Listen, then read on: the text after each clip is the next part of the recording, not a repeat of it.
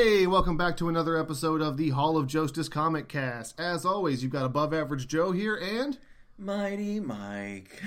Mike, you sound a little depressed there, man. What's going on? This is not a good story. You know, I'm really glad you say that, because... And I'm a huge Adam Warlock fan, and... Like, I remember this being rough, like, way back when I first read it. It's... As an adult with my full faculties and mental capabilities now, it's terrible. Yeah, I'm really glad you said that, because I remember we had some tense moments in the last episode about Infinity War. I like it, you don't, but this is bad. Oh yeah, this was rough, and I took it easy on myself. I only read the 6 issues. You read like the whole thing, like 500 pages. Yeah. Okay, so welcome back to part 3 of our Infinity Trilogy, this time covering Infinity Crusade. As you can gather, we've obviously got some feelings about this one. So let's go ahead and dive in with just some quick recap on the background. This is, of course, the 3rd installment of the Infinity Trilogy. It's supposed to be the bookend. This Your 3rd act, man. You know, in that way, it's kind of like the movie, what was that movie with Johnny Depp where he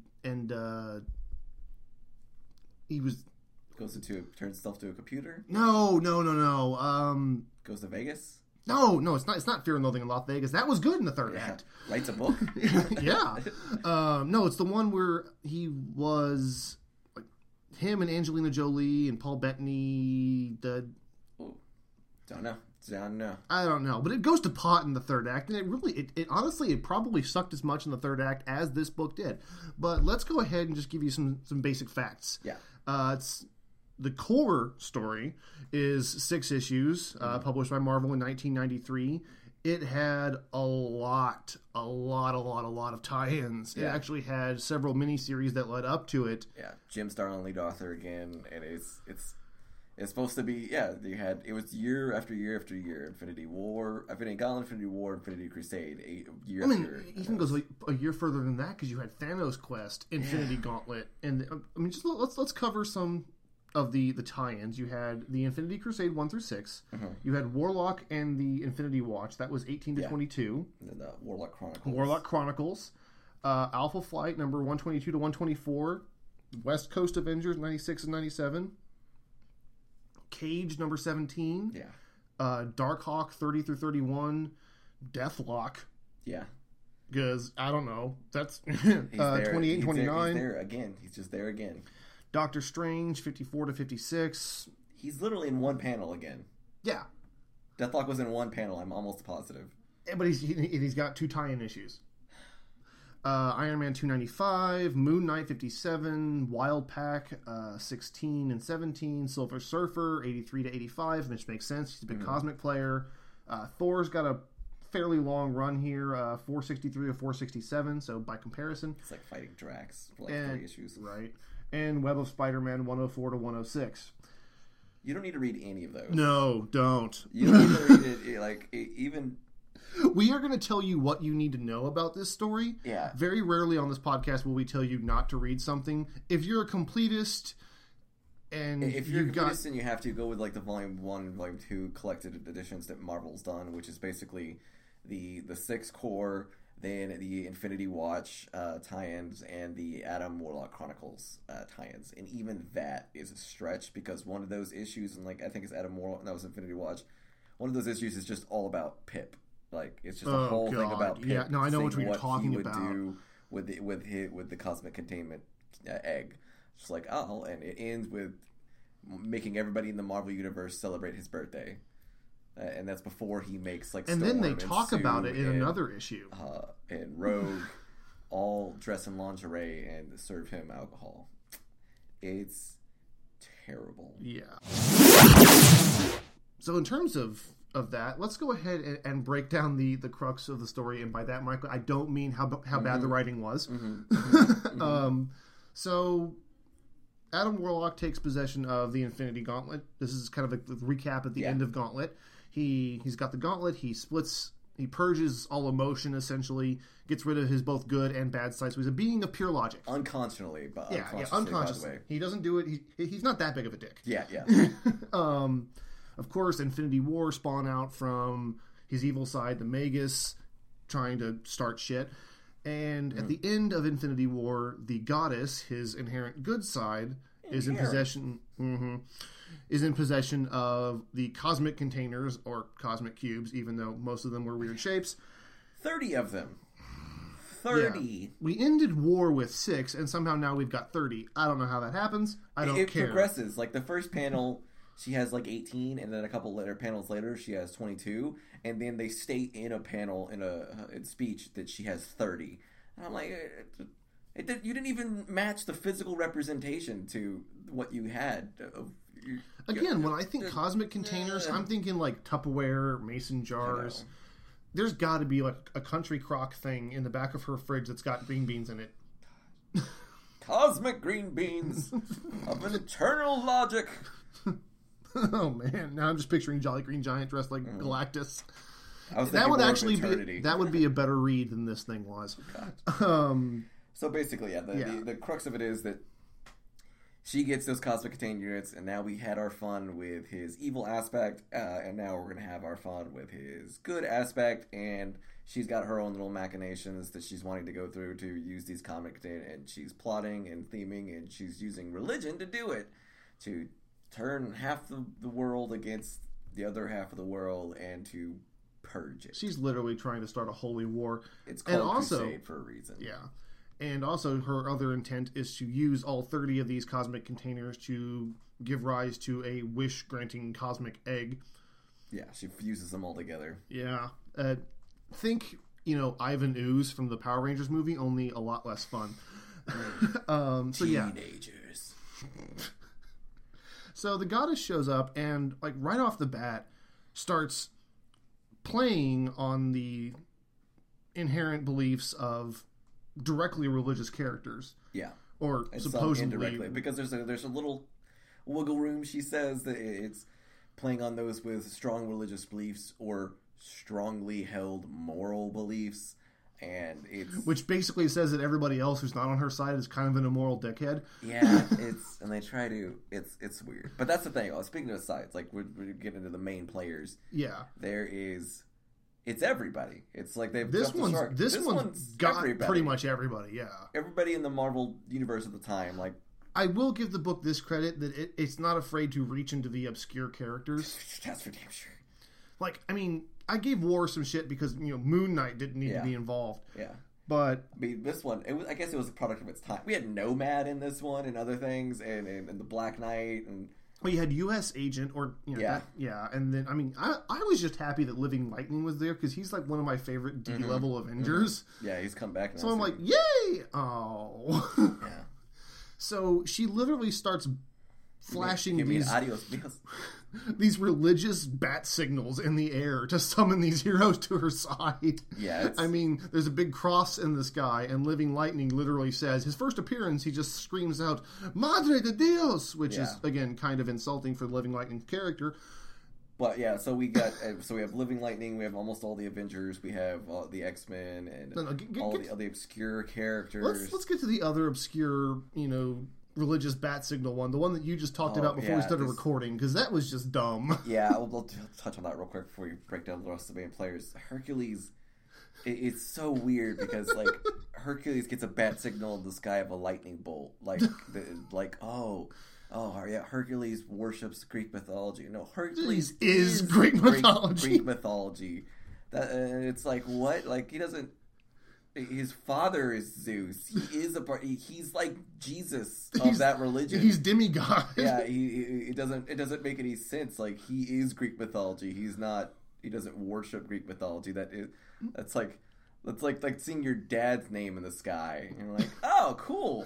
Dad's thinking about me. Dad must be thinking about me, not like, oh, there's divine providence and everything. You are half divine providence. It's just stupid. Yeah. So then you got, of course, you have the Thanos, Eternity Watch, all the cosmic players, Adam Warlock, and the Infinity Watch, not Eternity Watch, Infinity Watch.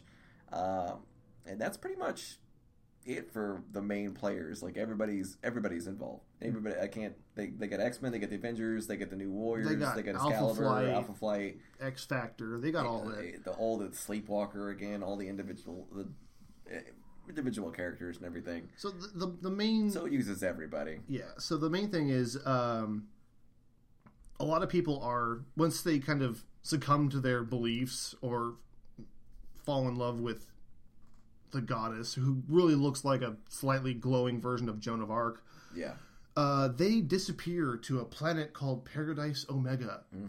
Because that's not grandiose. And all of the logical characters, read atheist, bracket, atheist, bracket, characters are left behind. And there's this weird thing, too, with, like, Beast and, like, Torch, and they're like, well...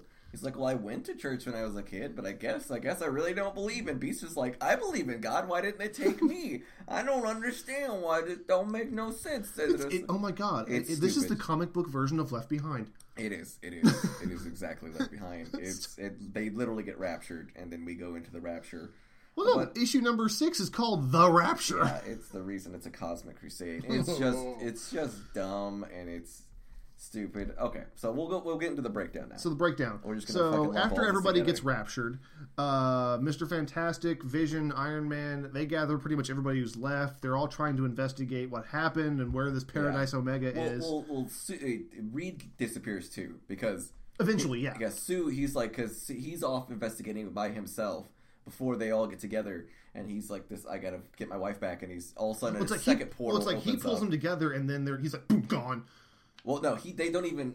No, because he's in panel in conference with... but that's later when he comes back. Yeah, you're right. That's like so he gets taken away, and you find out it's by Pip the Troll, who grabs him because Moondragon and Gamora both disappear, and Adam Warlock is consulting Eternity because he senses something wrong, and then he gets squashed and sent off into the... into this whole other dimension. He's just kind of shoved into the abyss. Yeah, this goddess sends him into another dimension to deal with him before he could have any impact on her. And then so they're like, Maxim, Drax, and Pip are the only people left of the Infinity Guard for the Infinity Watch, and they're like, oh, we need somebody smart. And he's like, I know somebody smart with cosmic stuff, and he just kidnaps Reed. Yeah. And he's like, oh, we had just all these people disappear. And so Reed's working with them. And at the back home, everybody, the Avengers and X-Men are getting together and being like, what's happened? And all this stuff, and all our people are just gone, and all of a sudden crime has stopped everywhere. That's so weird. We're sitting around with nothing to do. Yeah, the Absorbing Man shows up to turn himself in, and you're like, what? I will admit, I did get a chuckle out of that. Yeah.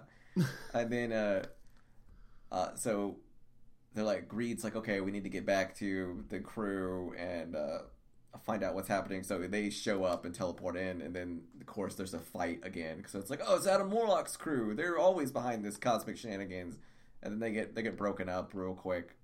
But then, we get all these.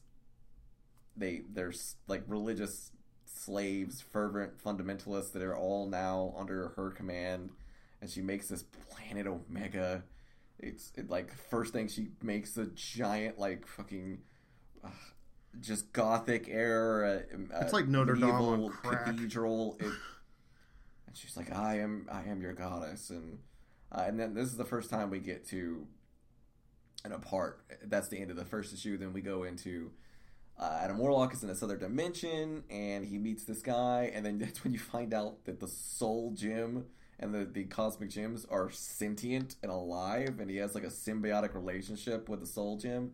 It's really weird. And then there's like this reality storm, and they're like, oh, they must be the person who holds the reality gem. Must be in the middle of it. I wonder who it is. And then you find out, which ties up some loose ends from the last two stories, that it's Thanos. He had the reality gem all along. That's who he had trusted it to. And he eventually reaches Thanos, and they're able to break out of that dimension and come back. But not before... we cut back and we have more Pip, the Troll adventures, and it just garbage. It's garbage. And so they're fighting. And... The heroes are attacked by the essentially brainwashed heroes, after the goddess unveils her gigantic cosmic Easter egg. Yeah, like she literally fuses them all into an egg, and then there's this underlying plot that you find out because Mephisto tells Thanos and Warlock about it. Well, yeah, because I mean, after the reality storm, the goddess begins to see Thanos as a threat. At first, he was like a bug on the windshield to her, but now she's like shit. So Mephisto comes to Warlock and Thanos, offering the information he has on the goddess and her ploy in exchange for one of the cosmic cubes. Yeah. Which, okay, again, that makes sense for Mephisto. He's kind of wheeling and dealing. So while they're off doing that, the heroes are trying to coordinate. Professor X is trying to reach out to Moondragon through telepathy to try to come up with a plan. She's like infidel. Well, first there's a lot of infidel thrown around in this book. They send out of like the smartest. It's Tony and it's Reed and Vision and Reed, and they all go to the planet to see like, hey, what's up? Because they're like, there's some heroes that are like, oh, all of crime stuff. Maybe she's not that bad. Xavier's one of them, and She-Hulk's another. So they go like, hey, we're just going to really... You figured She-Hulk wouldn't be. I mean, she's a defense attorney. We're just really going to check this person out. And they get there, and then they're like, hey, you're manipulating everybody. And she's like, lies! And be gone, infidels. And they're all like back on their spaceship, and they've realized she has like 3 Death Stars around this planet that she's made. And they go back, but before they go back, they stop into the Watcher, because they're like, hey, I want to know what's going on, if you know anything about this. We're not really sure what she's up to, and that's when there's one quote that is shown in a Watcher panel that was like pretty much the only quote I liked in this whole thing, and it's an Ambrose Bierce quote, and it says, I set the tone, and it's faith. So it's like belief without evidence in what is told by one who speaks without knowledge of things without parallel. I was like, okay, and I kind of see where they're going with this now. But, like, other than that, it's just... It's garbage. It's so bad. Yeah, so there's a lot of bloviating... They mess with the lore. They're saying that the crux of what she's doing is that she gathers the Infinity Containment Cubes, and then Mephisto shares that every single one of the the Cosmic Containment Cubes was once a sentient being, and they evolved to a state of non-sentience. Like, what kind of evolution is that? Like, that you evolve from a sentient being into a rock. Like, it's not like in other sci-fi. Not just a rock that grants wishes. Yes, a rock that grants wishes. Where you have they turn into magic rocks. Beings of energy, but they still are sentient. So they're apparently just as powerful as the Infinity Stones, but they have these taboos left over from when they were sentient beings of wishes they will or will not grant based on the morality of when they were sentient. So the only way to do that is to use is to override it with will. So that's why she uses religious fervor to convert everybody in the universe to her religion. Yeah, she subverts their will. Combine the will of everybody wanting one thing to break the will of the Cosmic Containment Cubes to do what she wants. And that what she wants to do is to fucking kill everybody in the Rapture. Yeah, so essentially all of her sway on the heroes is really just so they'll fight each other and leave her alone to work on what she's working on. Yeah, because she disappears. She leaves Moondragon in charge. And she's doing the cosmic thing. Silver Surfer manages to break free of her sway, and he actually takes out the Death Star things around the planet. So he opens the field for the heroes to really start breaking through, which was cool. I will admit, the fight between him and Firelord was actually really cool. So there's one little cut in where they get back. Professor X is like, I'm going to try to talk to her one more time. And he's the telepathic with her and Moondragon. He's like, we just want to know, and she's like, infidels! That we are the one true religion, and we will destroy you all. And they're like, okay, yeah, she's not good. Okay, but Pip touched him when he was in direct psychic contact with Moondragon, and Moondragon was channeling the goddess. It's so stupid. So Pip with the Space Stone is able to teleport because he wants to get wishes granted. And he teleports and he sits onto the Cosmic Stone, on the Cosmic Egg, and he turns the goddess into salt. But then she had a backup plan just because this happened. And we have a whole issue about all the wishes that Pip is being granted, and He just wants it ends with everybody celebrating his birthday. It's terrible. It's so bad. And then all of a sudden there's this canister at the bottom of the cosmic egg that breaks out, and there's a person in that, and she knocks I don't even remember who it is. She knocks Pip off the top. Is that inconsequential? And it was like, hey, we're just gonna run this, and then it resets everything. Because like that'd have been cool. You're like, oh my gosh, she was foiled by Pip.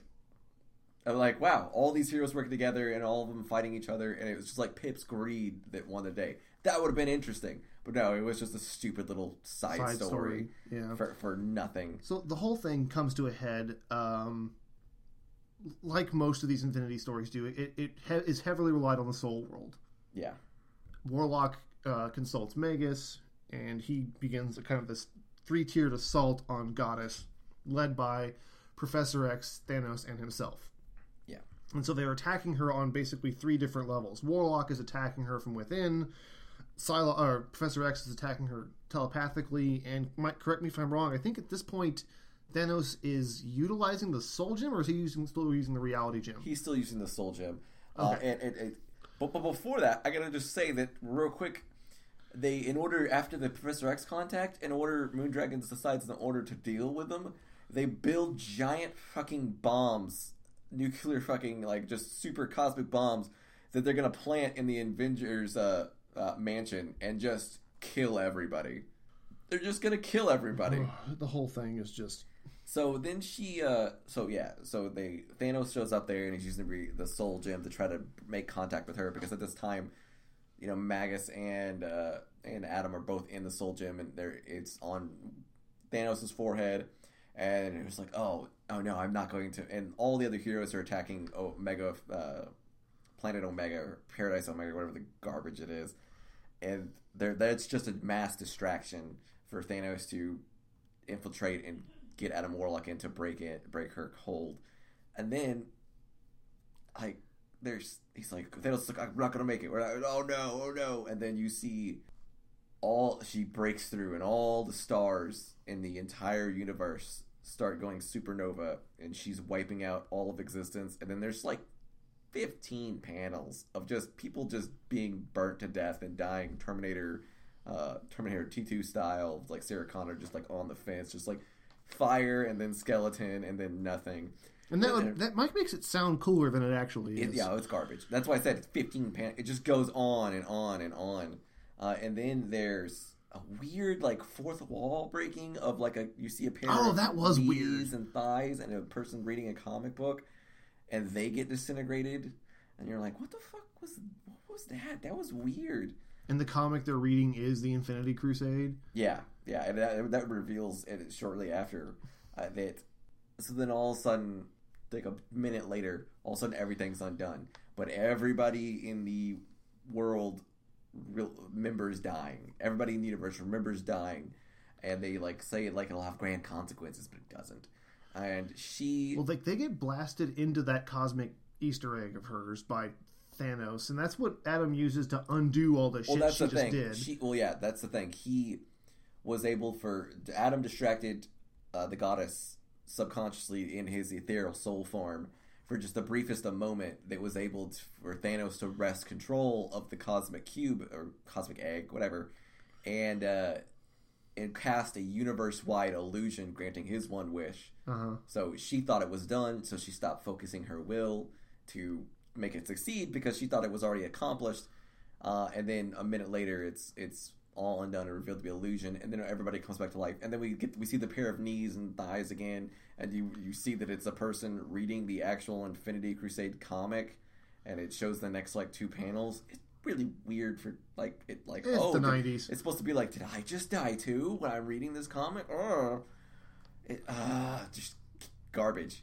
So then she's like, oh no, I failed. And at this time, Adam's in soul form behind her, and he's like, it begins, and then you have a battle between Professor X, who's there, and basically it's they take her to it's alluded to, but it's not really Soul World. It's really like the what's the where Farouk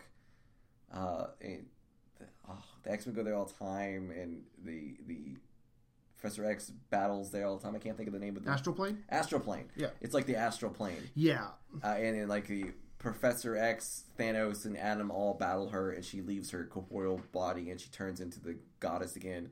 And she's like, "Oh, I still have the power. I'll destroy all of you." But then it's like, "Oh, wait, we're 3 full astral bodies, mind and soul together, and you're just half a soul. Not even half a soul, like a third of a soul. There's no way you're gonna compete against us." And they're able to subdue her through that. And then, of course, Thanos tries his Thanos trickery to subdue Adam, but Adam had programmed the Soul Stone, because you can do that, I guess, to beam his body, his mentality and soul back into his body, and then take the Soul Stone with it. So he comes back 2 seconds later, teleports in, and Thanos is like, "I'm going to," he's like, "No, I'm not going to let you do it." And he's like, "I keep my word. I'm destroying this. I'm turning it all into submolecular energy." And then, but secretly keeps the 1 cube that he promised Mephisto. But it's inert. It's inert, yeah. It's inactive, and he's like, "Even you, so that there's that little stupid scene where he's like, "Even you, the devil, should have known that bargaining with Thanos of Titan should have been more specific. I promised you a cosmic cube. I didn't promise you an operational one." And you're like, never bet against the Sicilian when death is on the line. I know. Yeah. So, in terms of lasting impact from this story, there really isn't any. I don't like telling people not to read something, so I will say this. If you want to understand the full history of Adam Warlock, positive and negative, pick this up. I mean, we skipped about 80 pages of heroes battling heroes on Planet Omega for the distraction. Yeah. I'm not joking. No, I'm not joking. It's like 3 books. It's a pointless slugfest. Like, at some point, it's even devoid of dialogue. But I would only recommend picking up the 6 issues. Yeah, and you really don't need anything more than that, because the Infinity Watch and the Warlock Chronicles, there's not a whole lot of story told in those through this event. No, in other places, yes. In other places, yes. But if you're reading the Warlock Chronicles, which I'd recommend over Infinity Watch it, but just read the Warlock Chronicles. You don't and then just think of this as 6 extra issues of the Warlock Chronicles. Like, you don't even need to read this event to have any, because it doesn't have any major impact on, and it doesn't I don't even know why they call it Infinity. Like, the Infinity Stones are still inert, they're still not active, they can't come together to be used, and it was just a cash grab. I would agree with that. They're like, we got to do a trilogy. We did 2, we have to do 1 more. I mean, arguments can be made that War was designed to show the other side of Adam Warlock, and while it did to an extent, I think it overplayed it, but it at least served a minute purpose in that regard. I still don't see any lasting value in Infinity Crusade. No. So that's pretty much just the gist of the story.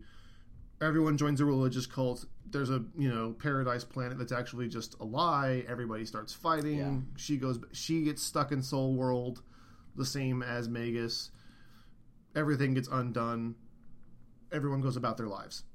Yeah, it's just, except they play it off like there's supposed to be huge consequences after this, because like where the first 2, it's like, did they remember the events that happened or didn't? It's like they didn't remember Infinity Gauntlet, but they remembered after parts War. Of Infinity War. And this one was like, they even say it in like one of the panels, that because that everybody remembered their death, it's going to have like severe consequences on people's character arcs, because they thought they just died, and like they're like, oh, it's like a near-death experience for them. Like, nothing. Anything in the universe and the rest of the issues of 1993 or 1984, there's almost nothing that touches on this. It's inconsequential. It doesn't change anything. There's no from this, Spider-Man went right into a Clone Saga. Yeah. It's untouched. So they played it off like it would have this huge impact, and if it would have, I would have highly recommended reading it, even though through the slugfest that it is, because you would need to know the impetus that started all these different character arcs of these people being like having like changes of heart and like re-examining their life because they thought they just died a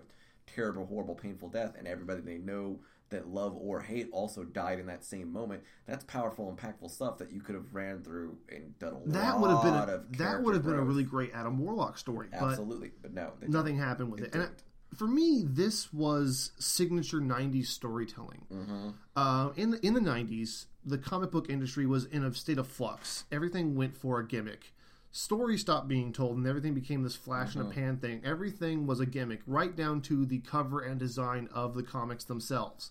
This is when we started having things like die-cut covers, holofoil covers, 3D covers. $20.99, yeah. $20.99. Well, $20.99 was an actual story, though. I know, but I'm saying... But $20.99, everything... I actually got all those fucking $20.99s because they're metallic covers, and metallic shiny covers were awesome, so I felt full to that. You had the embossed covers. I've got the embossed die-cut...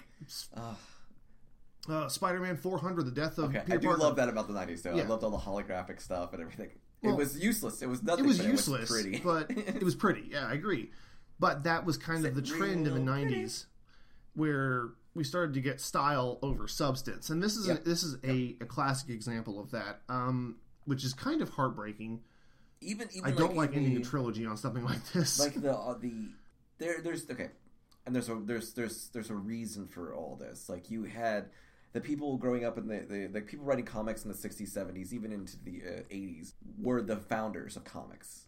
They didn't grow up reading comics themselves. They grew up reading great literary works and Shakespeare and novels. Well, especially when it comes to superhero comics, yeah. Yes, so that was where their influence was from, and their writing was almost poetic in a lot of these things. Well, I mean, yeah, go back and look at any of the classic Stan Lee and Jack Kirby and Steve Ditko books. Those are written like novels. Even some quotes that they have in Infinity Crusade, but if you read Infinity Gauntlet and Infinity War, the dialogue is really beautiful and well written and everything. But then you get to Infinity Crusade and it's kind of garbage. And there's a cool couple literary quotes, like a one I mentioned, but most of it's just not even camp. It's just bad.